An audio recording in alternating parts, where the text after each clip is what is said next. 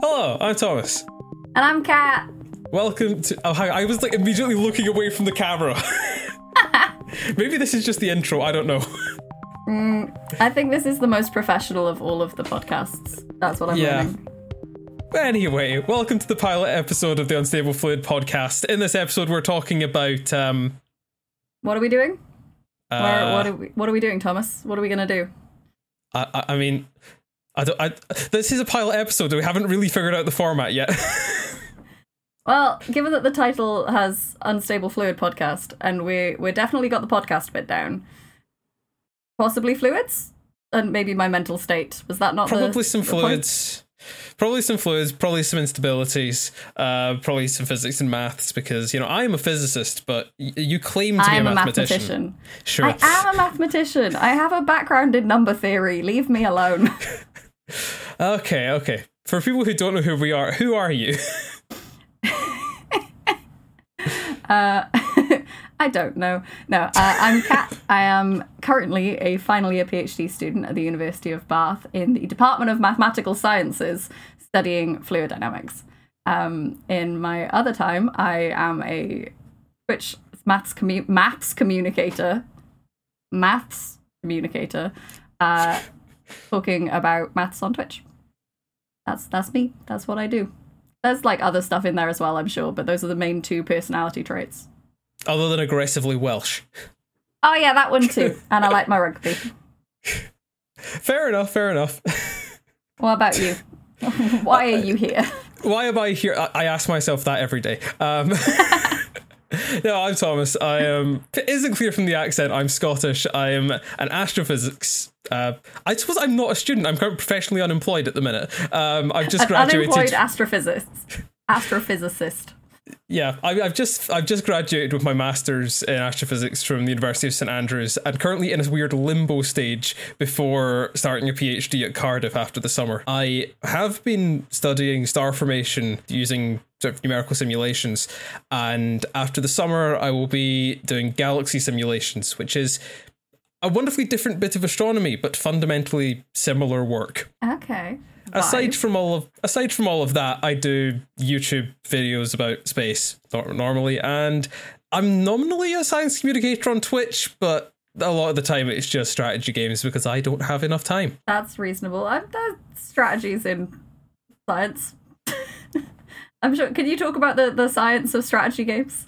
I think there are just a lot of physicists that play a lot of strategy games when they should be doing physics. Ah, that one. Yeah. Though I don't know, I argue KSP is relevant, Kerbal Space Program. I argue it's relevant enough. It has the word space in the title. I think you're doing well. Yeah, it's applied orbital mechanics.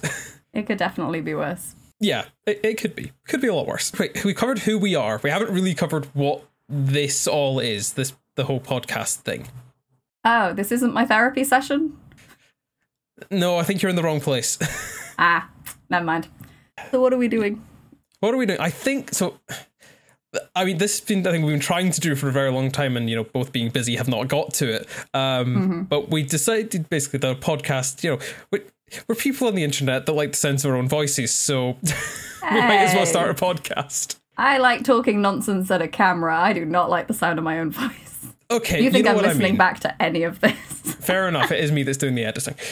Yeah, the big idea behind the podcast is that we want to have a sort of more open discussion about physics and maths because we think they're cool, but also a bit about academia because there's this whole preconception that people in universities aren't real people, and trust us, they are just as dysfunctional as everyone else. Possibly more so. We have all the same problems. It's all good. And then we go and make them worse by being in academia.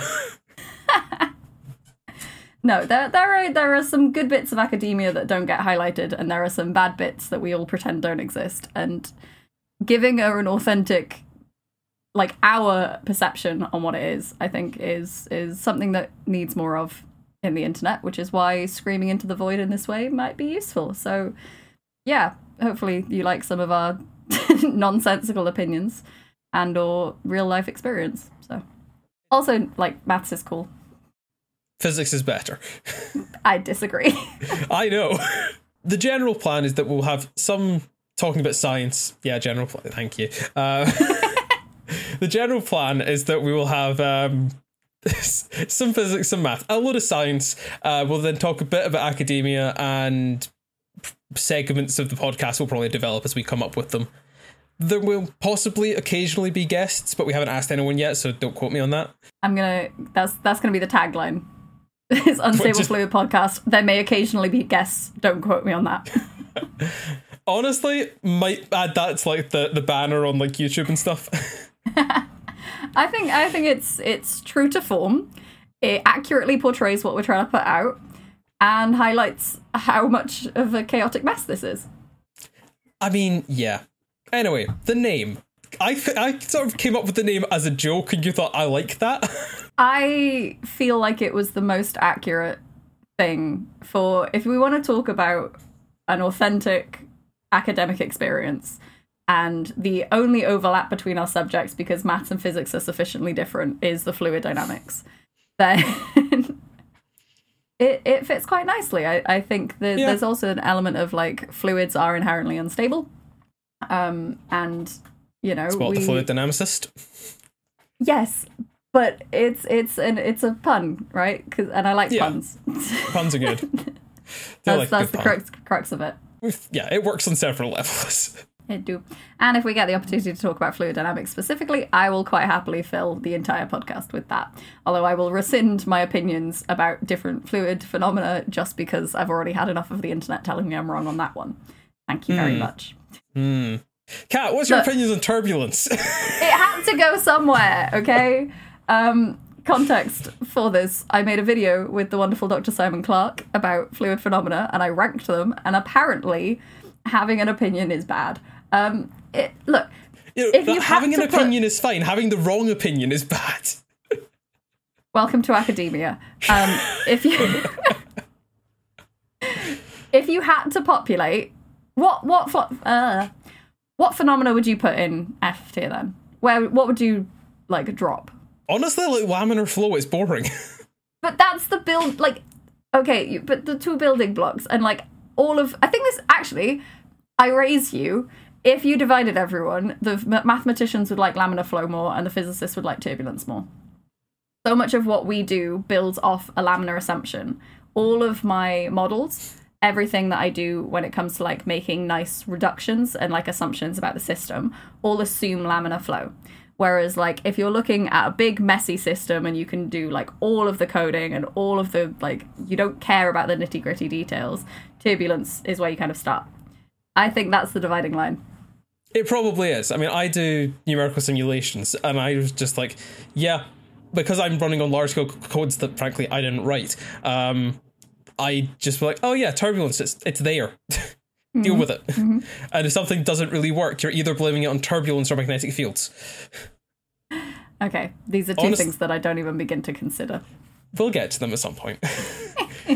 But anyway, we seem to have like launched into fluid dynamics. Kat, do you want to explain what your science is, other than just maths, allegedly? It is maths, thank you very much. I like equations. I think my grandfather always used to say that, like, I do sums. How are the sums going? And I'm like, the sums are going well, thank you. I showed 2 = 2. It's all good. I mean, isn't the proof for that quite hard? You can confuse people by showing that 1 = 2. This is a fact. But that is just mathematically wrong. And if you want me to rant about that, I will. Not today. But that's not my research. My research is not looking at why 1 = 2 or the converse.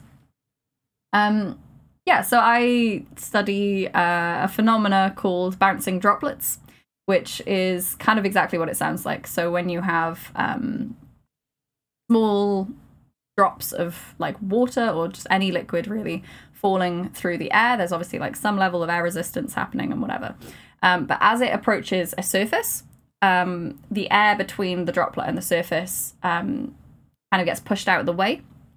And then what will happen is as soon as the two touch, the air layer like fully depletes and surface tension effects take over and cool stuff happens. If the surface the droplet is falling towards is liquid, instead of just like being a full resistance, it kind of moves out of the way a little bit. And what can happen is in the right like size and speed of everything, what am I trying to say? The big pool surface can act as a trampoline and kick the droplet upwards and cause it to bounce. And I spend basically all day, every day, thinking about something that happens in like less than a second.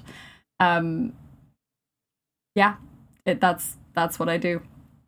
It's just this one bouncing droplet. But the maths of it is really complicated, knowing exactly what's happening, where the pressure is, what the pressure looks like, what the velocity of the fluids involved are doing.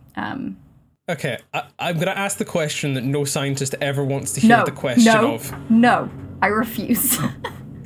Go on. What is the real world application of this? Okay, so welcome to maths.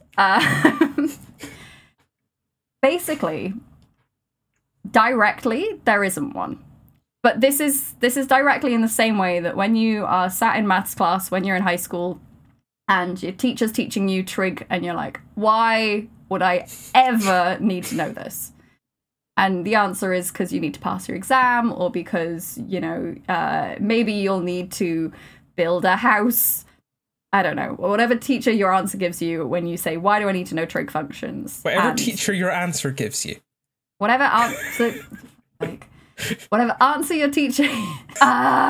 whatever answer your teacher gives you, it's really hard to kind of see that actual connection until you have to use it. And with the sort of fluid dynamics that I'm doing, with the sort of research that I'm doing, it's sort of on the edge of pure, like, theoretical maths, not pure maths, theoretical maths. And is there a direct, like, if we can figure out how a droplet bounces, we're going to solve world hunger? No. But the theories and the models that I'm creating and the techniques that I'm using could be used on a broad variety of things. That, coupled with the fact that, like, having a better understanding of how something works will mean that we're more able to use it in the future. So understanding how liquid impacts, which is what the sort of broader regime is called, or solid liquid impacts, how those happen can better improve, like, engineering processes. The real world examples that we always jump to are, like, in the very, very large scale. They use the stuff that I'm doing, or the precursor to the stuff that I'm doing, to model how planes could land on water. On the opposite end, we use an understanding of how a droplet's going to hit a solid surface to design inkjet printing. So, like, is my specific little niche going to, revolutionize the world? No, but it's going to add to a big portfolio of things that are slowly improving everything, hopefully. I suppose that is what they say about academia, and specifically, like, doing a PhD, is if you consider like a sphere of all knowledge, your job doing the PhD is to just, like, try and just push, like, a little dent in the outside of that sphere, just push it just that little bit further. And yeah, it's like this sort of thing of, like, yes, it's a tiny bit of a much larger research field, but everyone's is that. And eventually, after all of that cumulative stuff, somebody comes along with something that's, like, actually useful or revolutionary in the field. Like, I don't know, like, every like, Nobel Prize winner, or I guess for maths, the Fields Medal, I do know that one at least. Well done. Yeah. Like, every Nobel Prize winner, yes, they've got a Nobel Prize for something, but almost none of them could have done that without there being, like, a massive backlog of stuff. Like, yeah, I don't know, I've been making videos recently about the 2020 Nobel Prize in Physics, which was the one for the discovery of the supermassive black hole at the centre of the galaxy.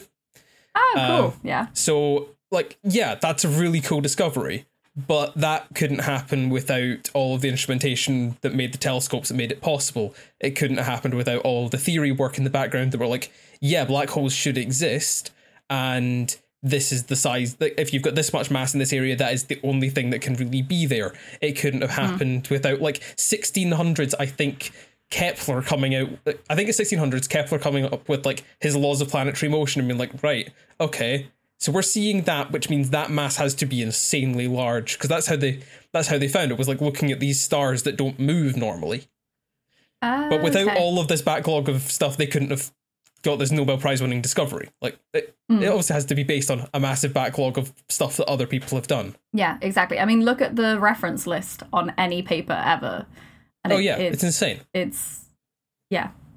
I think the biggest one, like, and honestly, if you want a field day, go look through a thesis, because it's literally hundreds of references. It's hundreds of different people's work. I've seen theses with like bibliographies longer than some chapters. No, definitely, because it's not possible without all of those papers. Like, that's not to say that every PhD student has read in depth every single word on every single page of all of those papers. Oh no, there is not time for that. No, ain't nobody got time for that. But even just like skimming through and checking, one of my favorite things to do when I pick up a new paper is A, look at the pretty pictures. Obviously, yep. Hands down, that's the first thing. And B, check over the like equations. Just be like, is this in the same ballpark of what I'm working in? And then I'll go back and read the introduction, or I might read the conclusion first. Honestly, we could do a whole thing about how to read a paper. Oh, we probably will, but not in today's episode. Fine. What do you mean this isn't just an unthought of train of consciousness? We've got to have something for future episodes. Yeah, the pilot episode isn't going to be 4 days long then. No. Fine. So essentially, if you could summarize your research in like a sentence, what would it be? Understanding why and how drops go boing on liquid surfaces. That's the thesis title. I really want that to be your thesis title. I think I can sneak it in as like a informal one on the info page. You know when you do like the movie title, or as it's like colloquially known, actual movie title. I'll do something like that. I think my formal title is going to be much more fancy. It's fine. Nobody ever reads a thesis anyway. Hey, hopefully my supervisor will read it at least once. But your supervisor and your examiners, and that's probably going to be about it. Yeah. I don't know. Maybe the listeners will want to read it. I tried reading Simon's at one point and gave up. I skimmed to the pretty pictures. So what do you do? You're obviously like between. Yeah. What is astro space stuff? What is astro space stuff? Good question. I mean, apart from like, apparently the reason that like loads of people got into science even if they didn't do astronomy, the stuff that I specifically do is I don't do telescopes. I realize I've just said the stuff I do is that I don't do telescopes, which is fine. Is it like either or in space? Okay, you've got some people that only do telescopes. And then within that, you've got people that use the telescopes and people that make the telescopes. Like there is an entire field in astronomy called instrumentation, which is people that it's basically developing new either detectors or telescope systems or whatever. So there's like huge instrumentation teams that are like in charge of each of the instruments on like the new newish JWST. But yeah, so that's instrumentation. Then you get observers. They're the ones that use the telescopes, get a load of data and process that. And then you have people like me who are honestly best described as either theoretical astrophysicists or computational astrophysicists. I would probably say that I land on theoretical computation, so combine the two. Because the stuff that I do is rather hard to observe. So I say the stuff that I've done for my master's project is incredibly hard to observe, because what I did in my master's project is I was using numerical simulations on big supercomputers at the university, running fluid codes. See, we're getting back to fluids. Hey. So running fluid codes that I'm sure I will explain in another episode more in detail. Looking at a process called accretion, which it's a fluids process that through the viscosity of the fluid, so how much it sticks to itself, matter in a disk can flow inwards through that disk and fall onto stars, or black holes, or supermassive black holes. It's how stars form. It's how black holes are fed. You may have heard of something called a quasar. It's an astrophysical object. Kurzgesagt actually made a video on it recently, and they described it as a galaxy killer, and that is exactly what a quasar is. You've got this huge accretion disk around the black hole, and because everything's falling into this black hole and it gets really fast, it gets really hot with all the dynamical friction going on, and it gives out masses of energy. I wasn't doing that. I was simulating systems of 3 stars accreting small amounts of mass to see how they grow and see how changing like the relative masses of those stars affected how they accreted that mass. Like my triple systems have 3 stars in them, why they're called triple systems, and they're an arrangement of 2 stars close to each other in what's called a binary system, where it's 2 stars orbiting each other with another star much further away. So, and then that binary system and the single star are in a much wider outer binary system, a wider binary system. So what I was looking at was when you change all these mass ratios, which stars take the most mass and angular momentum and all sorts, and how does it affect the accretion processes, was what I was looking at, rather than say, how does accretion work? Because we kind of understand that pretty well. Okay, so what's the answer? The answer is that... So the highest your ratio can be is 1. They are the masses are equal, because a ratio is just one thing divided by another, gives you a number at the end of it. So the largest your ratio can be is 1. So you've got your... I'm just going to talk about a binary system. You've got your 2 stars as being the same mass. As you decrease that ratio, decreasing it from 1, one of the stars becomes larger compared to the other one. And what happens in these accreting systems is that because of how orbital mechanics works, there's a center of mass point between these 2 stars. And when your ratio becomes less than 1, the heavier star gets closer to that point and the lighter star gets further away. And because it's further away, it's closer to the gas in the disk and it starts getting more of the mass. So the lower your ratio goes, the more mass gets onto that smaller star. And over a very long period of time, the stars would trend towards mass equalization. So they'd trend towards having a ratio of 1. Okay. Would that be like, would it oscillate? Would they like swap and then kind of go back and forth past equilibrium? Or would it kind of be like small and then they stabilize at 1? It would probably depend on how much mass inflow you've got. It's a relatively slow process in terms of it. Like it's not like you're gonna get from basically nothing to 10 solar masses in like a year and a half. It's not going to happen that fast. But at the same time, it's a very fast process on astronomical scales, because what we term as fast on astronomical scales is about 100,000 years. Right. So this is what I mean when I say that what I do is hard to observe. So this is the problem we have in astronomy, is that almost everything in astronomy is not fast on human timescales. So you've got like stars taking millions, if not billions of years to like burn through their entire lifespan. So to get ideas of how things happen in astronomy, we have to look for the same object in different places in the universe to see them at different points in their life cycle. So you can then sort of extrapolate from those various points like what the overall evolution is. Okay. Yeah, that makes a lot of sense, actually. You're kind of seeing different snapshots and you just kind of hope that they all match up and fill in the gaps. And there are some gaps that we don't fully understand yet, obviously, otherwise we wouldn't still be doing astrophysics. Like, it's a process, and if we knew everything, we just wouldn't do it anymore. Yeah, I think there's almost naivety to assume that you know everything about a certain thing. I think the more you know about something, what's the saying? The more you know you don't. Yeah, it's like the whole Dunning-Kruger effect. Yeah. Yes. That's sort of thing, like knowledge versus confidence. That like if you know basically nothing, if you know like a little, you think you get like really confident that you know everything, and then you learn a little bit more, and then it just collapses. It's like, oh, I know absolutely nothing, and then you slowly start working your way back up the hill again. Yeah. So I think a PhD sits right at that second valley of like, we know nothing. Well, we know more than some people, but our confidence is like, yeah. I suppose it's like you get to the end of your undergrad and you think you know stuff, and then you start a PhD and it's just like, oh no. Yeah, I thought I was top dog when I finished the undergrad, and then I did some master's level courses in statistics, and nope.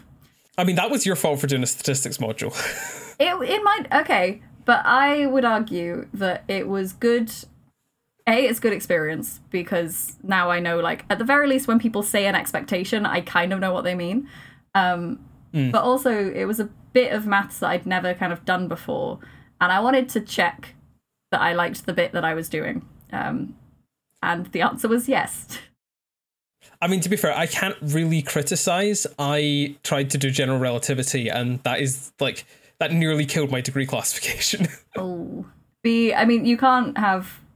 You can. People do be fantastic in every module, but, like, there's nothing wrong with being like, this is my strength and this is not. Yeah. It was actually a very interesting conversation I had with my undergrad personal tutor when I was looking at PhD schemes, because I was one of these people where, like, the modules that I was good in, I was good in, I worked hard in, and I worked hard across my whole degree. I'm not putting that out there. But I had modules that I excelled in, and I had modules that I was really struggling with. And it's something that came up in interviews was, why did you not do well in these other modules? And it's a really hard thing to be like, it makes the successes that you do have feel not enough. But that is nonsense, because you can sell your strengths. Like, if you're going for a job in computer programming, no one's going to ask you why you can't write me a beautiful English literature essay. You don't need it, therefore focus on the things that you do have and you can do. Yeah, I think that's definitely a thing. Like, there's this sort of expectation that people who do well at some things should be good at doing just about everything. I think it probably comes from the fact that, like, people who are smart in school tend to be good at everything, as opposed to just being good at a couple of things. Yeah. And then you start getting to more specialist stuff and find that you're either not good at everything, or that you actually just then, if there's stuff you don't particularly like, you don't put in as much effort on it. Like, I don't know, I've had to do a module on like electromagnetism. And, like, I just don't like it. Like, the maths that was in part of it, and this will make you happy, the maths that was in the parts of it, like all the vector calculus stuff that was part of EM, really like that. Hell, I audited a vector calculus module in my second year because I couldn't take it. But, like, I didn't like really care about the subject, so I just didn't really try, and then had to try and cram it all in ahead of the exam, which, like, worked out, but I was ultimately incredibly shocked that I did well in the exam. Yeah. And I think there's something to be said as well of, like, if doing good in school, there's a level where at like high school level, you're learning to pass exams with, like, different techniques, not necessarily learning, like, how to be a good person in that field. Like, the difference between a maths exam at GCSE and A level, where you're learning all these, like, basic techniques and you're building up a portfolio of this is how you kind of solve these specific problems, versus undergraduate, where you start getting, like, here's a problem you've literally never seen before. Go use your critical thinking skills to try and figure out how it's done. It's a different thing, and it's a different technique, and it's a different way of, like, thinking. Yeah, definitely. There's something that will always stick with me that I got told by a director of teaching in physics at St Andrews, which was that they're not that interested in our ability to, like, regurgitate facts. Like, the bookwork questions on the exam are going to be maybe 10% of the paper, maybe 15 at a push. What they're really what they're aiming to do when they're teaching us at uni is they're trying to teach us how to think like physicists or mathematicians or whatever it is you happen to be studying. They're trying to get you to develop those skills to make you a good physicist rather than a good fact regurgitation machine. I mean, it's something that I presume is similar for maths, but for physics anyway, there's a whole aspect of they know that most people will do a physics degree and then will go on to do something not directly related to their physics degree. But at the same time, physics degrees are some of the most employable degrees because the things that you learn doing them, not the facts, but how to approach a problem, how to think it through logically from, like, first principles, from the very basics, and build up a solution from there, are just really useful. I guess they'd call them soft skills. I hate the phrase soft skills. I think really it makes it feel like they're not as important. And when you put like communication in there, no. Trying to think of a word, an alternate for soft skills though. Because you have like we have a module at St Andrews in physics called transferable skills for physicists, and I think that's a way better phrase for it. Oh, I love that. Yes, that's fun. That's exactly it. Like I much prefer the phrase transferable skills to soft skills. It's just it feels like it makes them something in their own right, as opposed to like the B team to all the stuff you learn in your degree. Yeah, and it's also the things that are, as you say, transferable to other subjects and other parts of your life, whereas the core knowledge is more direct. I think there's an interesting point about different universities to be made there that maybe won't get into the episode because I'll say something derogatory, but like I noticed different institutions prepare their students for different career paths. And Definitely. That's not a bad thing. But for example, in my undergrad at Cardiff, the kind of known assumption was that most people were not going to stay on in academia. So we had a lot more modules that, as you say, were transferable skills. They offered 2 different modules on teaching, for example. Financial maths was a much bigger part of the offering. Whereas now I'm a PhD student in Bath, and the percentage of the students that stay on to master's level even is much bigger. And there's definitely an argument to be made there that we as the workforce are being forced into having more experience at a younger age and having masters, like having a higher level of degree to get a job that you wouldn't have needed it for previously. Like there is definitely a push from industry to hire people who have like the best degrees, and that's inflating the number of students going to the higher level. So it could be a passage of time thing, but even when I was in undergrad to other undergrads, the difference there was more people going to master's level. Therefore, a lot of the subjects were a lot more sort of, I'm going to say pure maths, but I mean just maths, not like analysis. Yeah. That they don't have as much of an offering for those sorts of transferable skills as in contrast with Cardiff. And I think that was kind of similar. You could look at different institutions and kind of see where their workforce went and then what skills they were being prepared with. And I wonder which part of that cycle is the chicken and which part is the egg.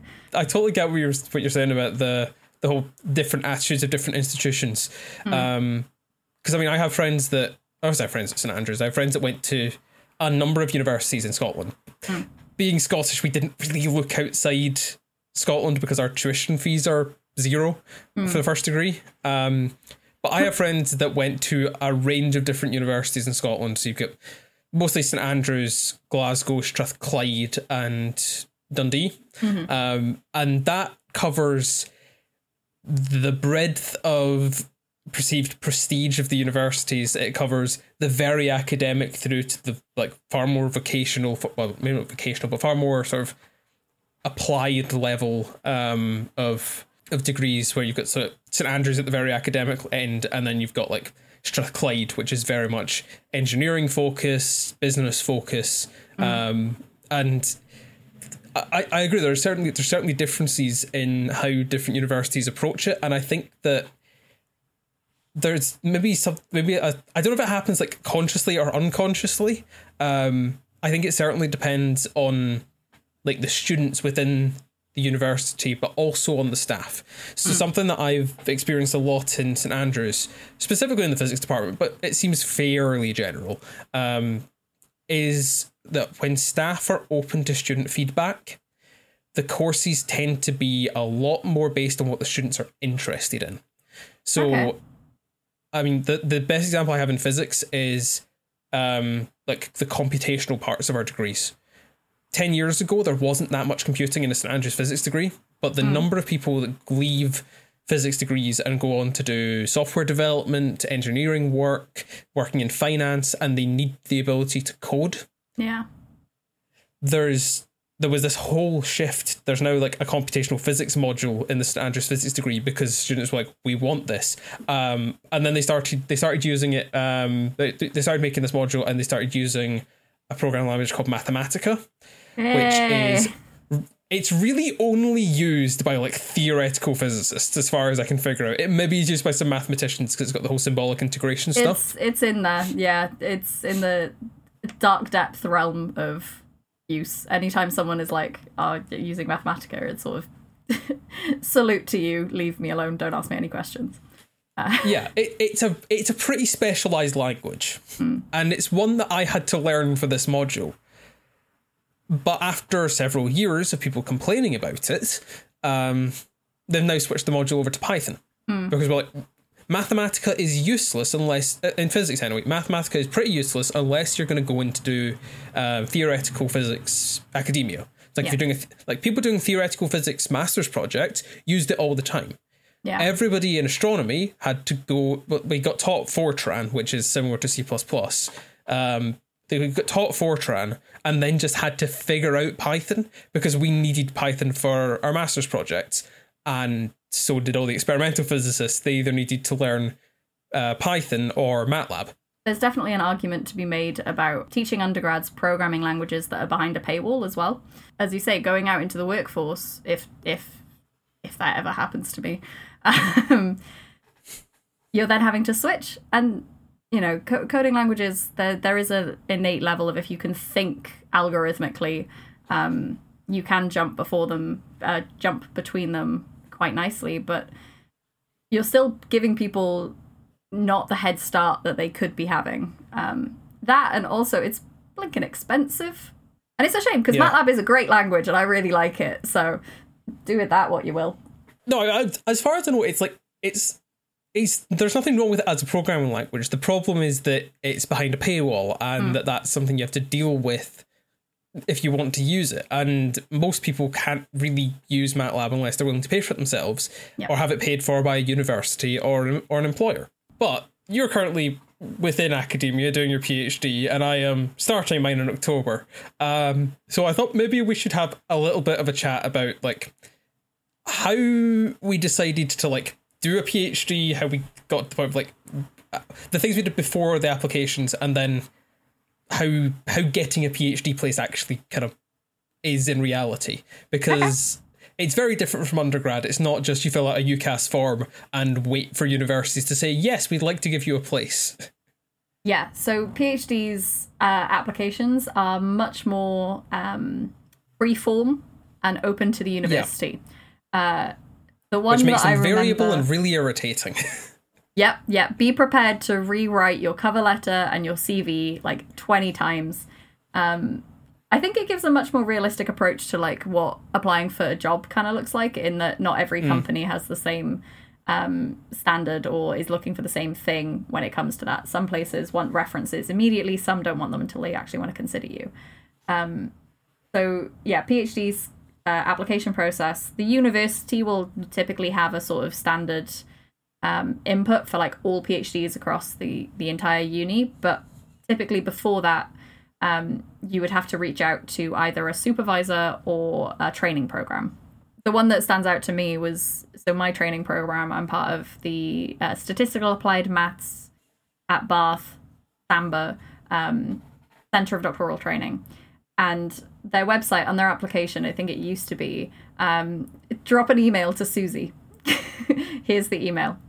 And that was it. And that was how you kind of got the ball rolling, was you just like, I'll just like send an email expressing interest. And it was very chill. And that was all the information you were given. I think it was like 250 words explaining why you want to join, maybe. Like it was, it could have been done in a Google form. And I just remember seeing that and the fear inside of me of like, what are they asking for? Is this a trick? Hi, I want to do a PhD. Like, what do they want? And I presume this is fairly similar to like a physicist attitude to career advisors who are like, oh, you could do this, you could do that. And we're like, no, just give us instructions. What do we do?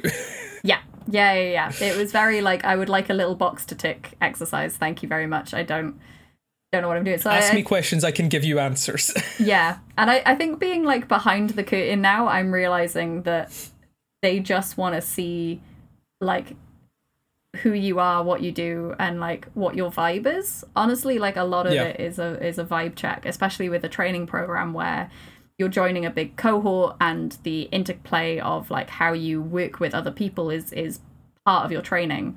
And that's not to say it's like one of those like personality tests by any means, but it's just like, can you explain to us why you want to be there? And it was very informal because it was very informal. It wasn't a trick to try and catch you. Yeah, it's very similar to how I've always described like the personal statement for for applying to undergrad, of like they're like an admissions person can see your grades and knows this person is good at the subject they're applying to, but the personal statement is the bit that like convinces them that you are a person, because they're not just looking for good physicists or good mathematicians or computer scientists or whatever other degree you're applying for. They're looking for at least semi-functional humans, who are the sort of people who are going to get involved in things in the department or things at the university that will be able to work with other people and contribute to that sort of wider academic community and culture. That's a really important thing. And you can't get that from this person has 5 A's at their hires, which is the Scottish qualification, not important. It's the one we use for getting into uni. Yeah.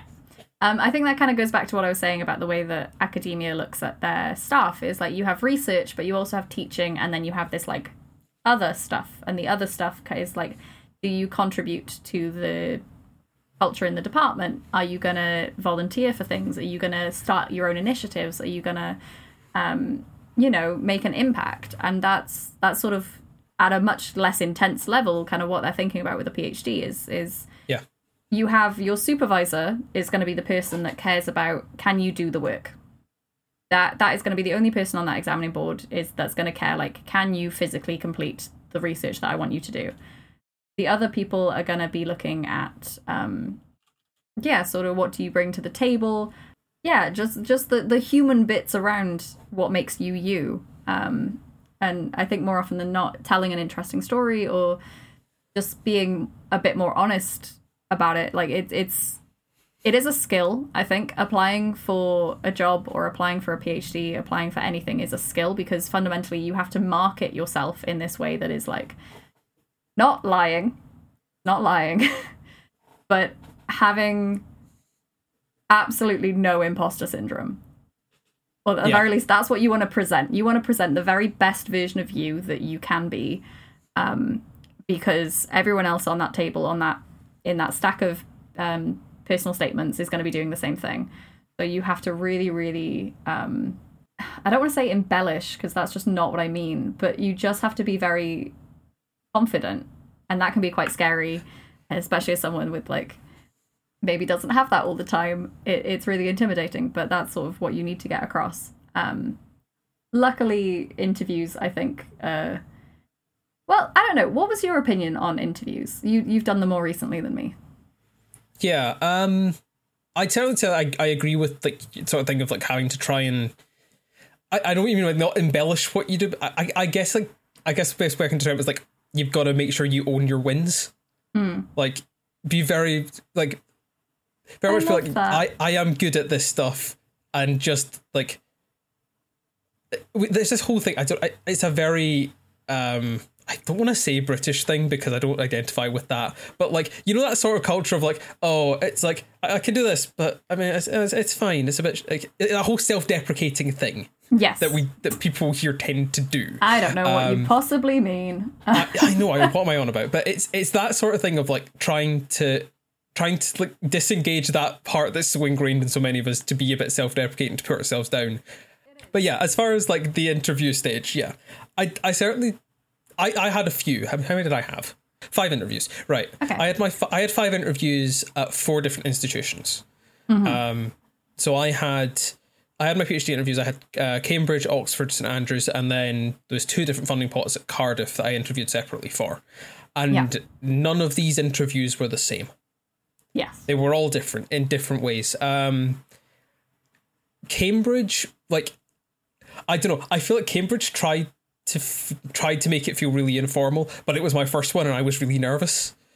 And I think like I feel like the way an interview works varies depending on what they're looking for. Like you can have the really serious interviews that like Oxford was like the most serious one that I had. Like they gave us papers to read that we would discuss in the interview level of formality, and it's certainly a difficult thing to try and perform. You are performing in an interview. You're trying to put forward the best version of yourself while also trying to make it look like you're not performing. And I don't know. There's this whole stereotype of physicists and mathematicians being rather socially awkward. It is entirely deserved. I mean, am I wrong? And trying to get through that sort of trying to get past that to make yourself seem like really good to these universities is tricky. And it actually ended up the PhD place that I got was my final interview. Mm-hmm. It was the last one. I think it took that long for me to get comfortable doing it. But at the same time, it's trying to... You're also trying to do all these interviews, but trying not to get too bogged down with, was it good, was it bad? Oh, I think I screwed that up. Oh, that maybe wasn't what they were asking. That sort of second guessing yourself through the whole thing. Yeah. And that's really tricky. And especially when, like, if you've not finished your interviews and you start getting like rejection letters through, that's really hard to do. And I think in the end that now that I've got a PhD place and now looking back at all of them, it now makes perfect sense that the one that I got is the one that it makes sense that I got the one that I've got, because I'm like Kat going to be going into a into a Centre for Doctoral Training, CDT, and mine is the one I'm going to. It's one that's based in 4 Welsh universities and Bristol. It's AI so machine 5 learning. Welsh universities. And Bristol. Bristol's honorary Wales. Have you ever been there? They say lush unironically, like they are basically one of us. I don't remember the last time I was in Bristol beyond sitting in a train at the train station. Ah, okay. Yeah. The joke is it's part of Wales. It's okay. It's close enough to home that it feels like home for me. So okay. Yeah. But yeah. Sorry, so continue. So it's AI, machine learning, and advanced computing. And considering that, as I said before, I'm a computational theoretical astrophysicist, it makes perfect sense that I got offered a PhD place for an advanced computing AI CDT. That makes perfect sense. Yeah. So did you feel like, as an isolated incident, that interview went really well? Went really well then? I don't know. It was the most. So the interview for the AIM-like CDT, the one that I got, it was different because it was on Zoom. The rest of them I'd done in person. Ah, okay. Because I didn't want to go and accept a place at a university that I'd never been to the place before, never actually seen the place. Yeah. So when the interviews came through, I was like, right, I am going to go down to Cambridge for the interview. I'm going to go down to Oxford for the interview. St Andrews, I was obviously already here. And then for my first Cardiff interview for the STFC funding pot, the UK Research Council's directly funded PhD place, I went down to Cardiff for that one. So I'd been to all of the departments in person, done all those interviews in person, and then I got the interview for the AIM-like CDT at Cardiff, and I was like, well, I've been down, I'm not going to go down again. Yeah. So I did that interview on Zoom, and I don't know if it was maybe that I'd had time to reflect on the previous ones because it was maybe a month or so later. I don't know if I just had more time to reflect on it, or it was the fact that I think what certainly helped me when talking about the research was that I was at the end of my project rather than smack bang in the middle waiting on data. Like all my in-person interviews, they'd say, oh, what results have you got? I'm like, well, I don't have my results yet. My code is currently running on the computers in St Andrews. It will be waiting for me when I get back, but it's not ready yet. Whereas for the Cardiff one, I could, for the Cardiff CDT, I could actually talk about my results and talk about the project as a whole and actually make it sound like I knew what I was on about. Yeah, I mean, that's like an interesting I think maybe point. It was a factor of just it being later. Yeah, I think it's an interesting point that the applications typically open in, I think, as early as like October, at which point the deadlines are normally sort of December, January. Yeah. Some places do extend all the way to March.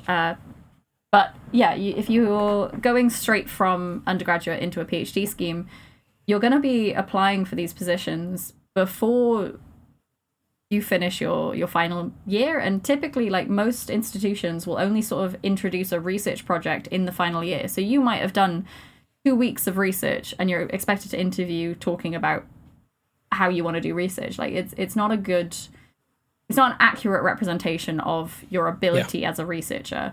That is to say, actually, there's an interesting shift, and I think an awareness of, if you do decide to not go into a PhD straight from a master's project and you go outside the industry or you go work in the field, there is nothing stopping you coming back. And actually, oh yeah, definitely.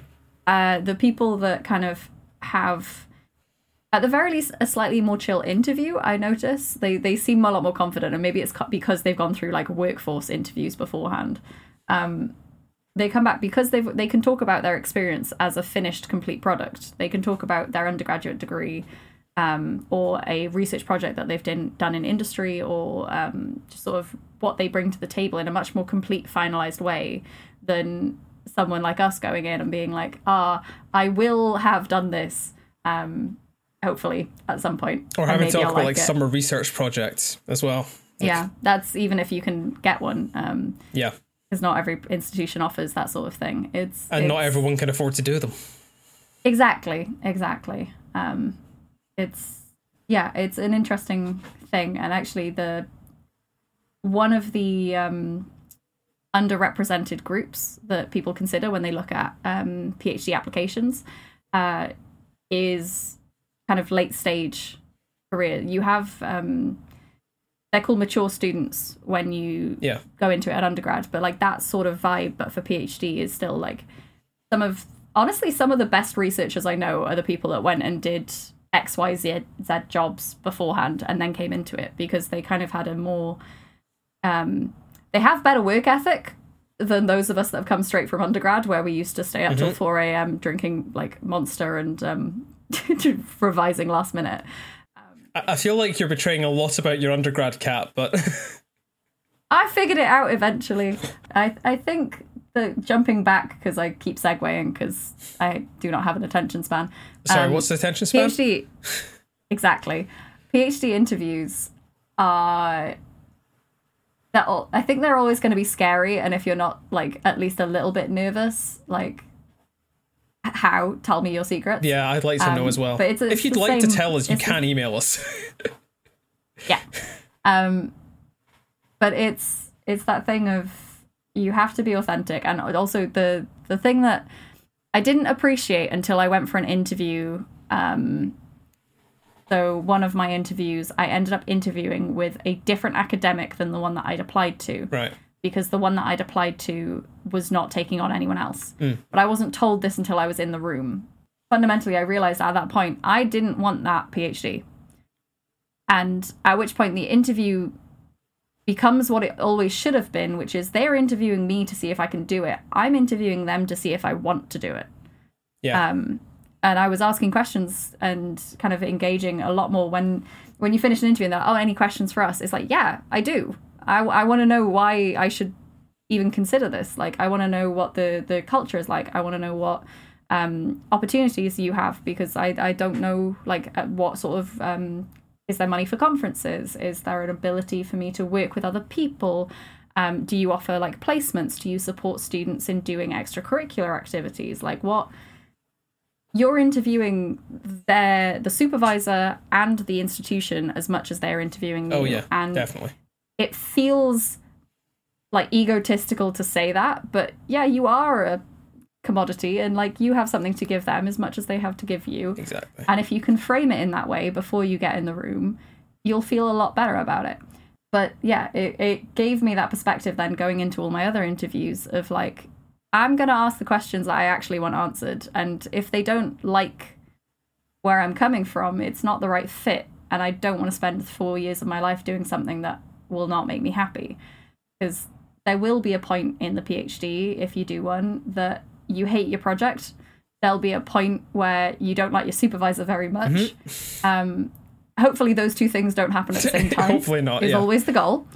But you need to kind of enjoy the other aspects of it, or like the concept of it enough to get you through that rough middle bit that typically comes about just after halfway through. And like, luckily for me, as part of like my project now, I have a fantastic cohort. I have really, really, really strong support network in place by design of my training center. And that's something you've got to look for. Yes, yeah. And that was such a big part for me, because I'm like, I don't think I'm a people person necessarily, but I'm a very small number of people person. So having that infrastructure in place that I can we vent to each other, and like I know who I can talk to about issues I'm having, and being able to kind of be honest about the things that I'm struggling with. That was very important to me. So an environment where everyone keeps to themselves and we don't share that we're struggling, I will just internalize it all and feel worse. So I know I can't fit in those environments, and I don't want to. Yeah. But it's figuring out what works for you. Like, if you don't want someone coming and telling you all of their problems, maybe don't join my office. But it's figuring out what works for you, and realizing that you're allowed to ask for that accommodation. Yeah. As much as they are allowed to ask you for, what technical ability you have, or why are you applying for a stats CDT when you haven't done any stats. Valid questions. It is very much, as much as it seems really weird to say, it is a vibe check.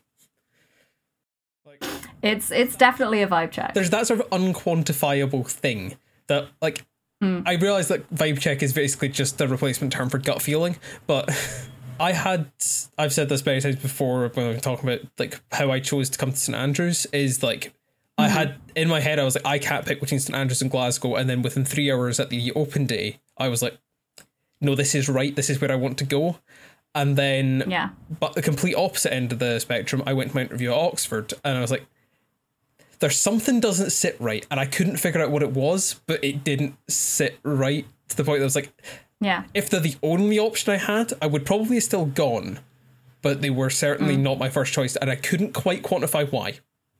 And I think that's... But you don't need to. No, I think it's something to be aware of, is that if something doesn't feel right, you don't necessarily need to know why to know that it isn't going to be the right fit. Other words of wisdom that I got given was ask if you can talk to your future supervisor's current students away from your future supervisor. And the holy grail is if they just offer that. Yes. Yeah. If they offer it, or if the students, so with the CDT, sometimes you don't necessarily have a supervisor lined up. Get vibe checks from the students on the supervisors, because there are things that, as when you go for an interview, you're presenting the best version of yourself, a supervisor's going to do the same thing. And that's not to say, like, check that supervisors aren't evil. They're not going to be evil. Well, some of them. Like, if... I'd like to think academia can weed them out eventually. But if a supervisor is very, like, we meet very intensely and you present and it's once a month and you're like, no, I need gold stars of affirmation, very short meetings a few times a week. Like, if your work styles clash, they're not necessarily going to tell you that until it's too late. The students will tell you, oh, this guy does this, or this woman does that. Like, they will tell you what the supervisory style is, and also be a bit more honest about it than the supervisors will. Exactly. So I think if you could sum up, like, the process of getting into PhD, like the best advice you can give for someone who wants to go and do that, what would be the best advice you can give? I think it would have to be in 3 parts. So first is email everyone. Anyone that looks interesting, get in contact with lecturers, get in contact with training centres. And there's no harm in emailing and just reaching out, being like, hi, this is what I do. I'm kind of interested in what you do. Do you have anything available? Do you know how I can apply for funding with you? That sort of thing. The more people you talk to, they might recommend someone else. They might have something available. Like just get in contact with as many people as possible, even if it's something like kind of tangentially interesting to you. Like there's no guarantee. Well, maybe that's my second point. You don't have to know exactly what you want to do for a PhD before you start. So you can have a very broad idea. So for me, it was like, I kind of like numerics, but I don't want to do heavy computing. And I kind of like theory, but I don't want to do really pure analysis. Somewhere in the middle about a fluids problem that's kind of funky. Like, that's the vibe. And then anything that fit within that remit, I was applying for or looking into more, because there's no guarantee that I know exactly what that means. And projects always change and adapt as well. So you could start off with one very specific description, and as the project progresses, it might go in different directions. You can't know where you're going to end up before you even start. So don't worry about being too set in what you go for. And then final bit of advice is probably the most important, is don't forget that you're interviewing them as well. It needs to be a good fit for you, and you're allowed to be a bit needy and demanding with what you want. They're allowed to tell you to go away, but you're allowed to be picky. And yeah, don't forget that you're better off doing something that you enjoy, that is a good fit for you, than something that will make you miserable and you might have to quit. So yeah, I'd say that's my advice. Nice. Rather comprehensive advice on just about everything. Yeah, basically. If in doubt, all of the things. If in doubt, all of the things. Fair. Very fair. Having just, like, obviously, I'm coming at this from, like, sage words of wisdom. I did this 4 years ago. What fresh off the bat advice do you have? So I'm going to mostly base it on the things that I think I should have done that I didn't do as much. The first thing that I would say is, especially if you're UK based, in fact, frankly, if you're anywhere, there are a hell of a lot more universities that do your subject than you think there are. Because I found out actually a lot later, after I'd done all my applications, like, oh, there's stuff at Southampton that would have been interesting. There's stuff at other places around around the UK that would have been interesting to me that I just didn't apply for because I didn't realise they had astro departments.